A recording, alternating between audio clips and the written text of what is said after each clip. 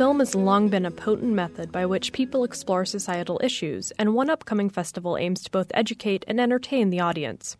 The third annual Mosaic Film Festival will address issues of poverty, homelessness, and disability through a variety of short movies and documentaries for both adults and children. The Free Festival runs February 27th through March 5th and is presented by Diversity Theater, a program of the City of Bloomington Community and Family Resources Department. Films include Recycle, about a man who tends a garden for himself and other homeless Los Angeles residents, and Thumbs Down to Pity, the first-person story of a teenager with cerebral palsy who rejects Hollywood's representations of people with disabilities. 2 short documentaries by bachelor middle school students will also make their cinematic debut at the festival.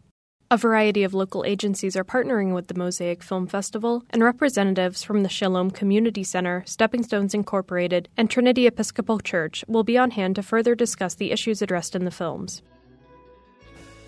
For more information about the Mosaic Film Festival, visit wfiu.org/arts.